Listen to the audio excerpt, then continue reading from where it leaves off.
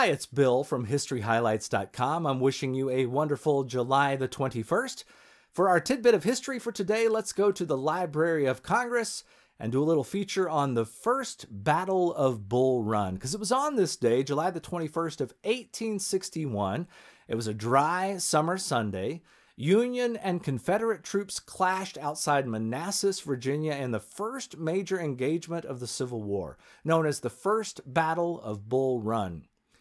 Union General Irvin McDowell hoped to march his men across a small stream called Bull Run in the vicinity of Manassas, Virginia, which was well guarded by a force of Confederates under General P.G.T. Beauregard.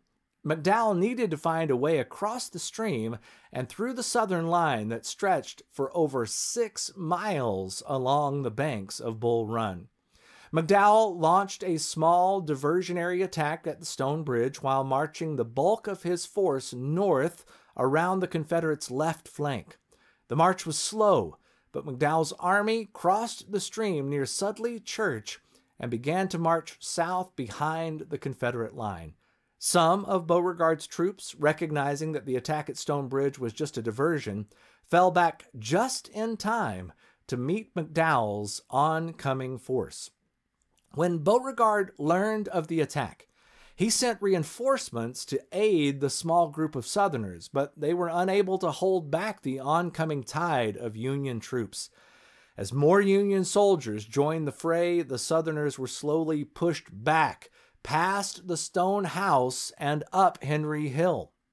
Well, the battle raged for several hours around the home of Mrs. Judith Henry on the top of Henry Hill, with each side taking control of the hill more than once.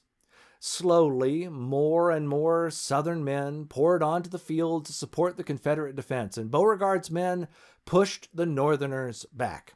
At this point in the battle, Confederate General Bernard Bee attempted to rally his weary men by pointing to Brigadier General Thomas Jackson, who proudly stood his ground in the face of the Union assault. Bee cried, "There stands Jackson like a stone wall." From that moment on, Thomas Jackson was known as Stonewall Jackson. As the day wore on, the strength of McDowell's troops was sapped by the continuous arrival of fresh Southern reinforcements. Eventually, the stubborn Confederates proved more than a match for McDowell's men, and the Northerners began to retreat across Bull Run. The Union pullout began as an orderly movement. However, when the bridge over Cub Run was destroyed, cutting off the major route of retreat, it degenerated into a rout.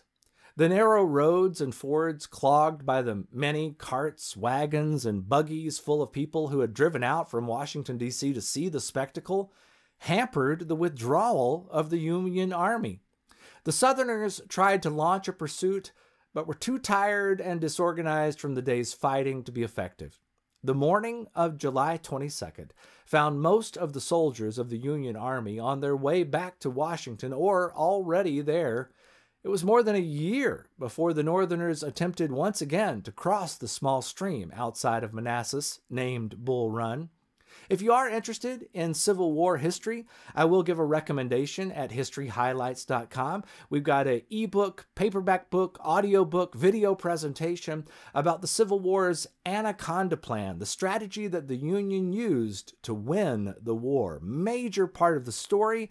I think you'll be fascinated by that. All that you can read, listen to, or watch in about an hour. Come on over to HistoryHighlights.com and check out all of our offerings. And most of all, have a wonderful day. I'll talk to you soon.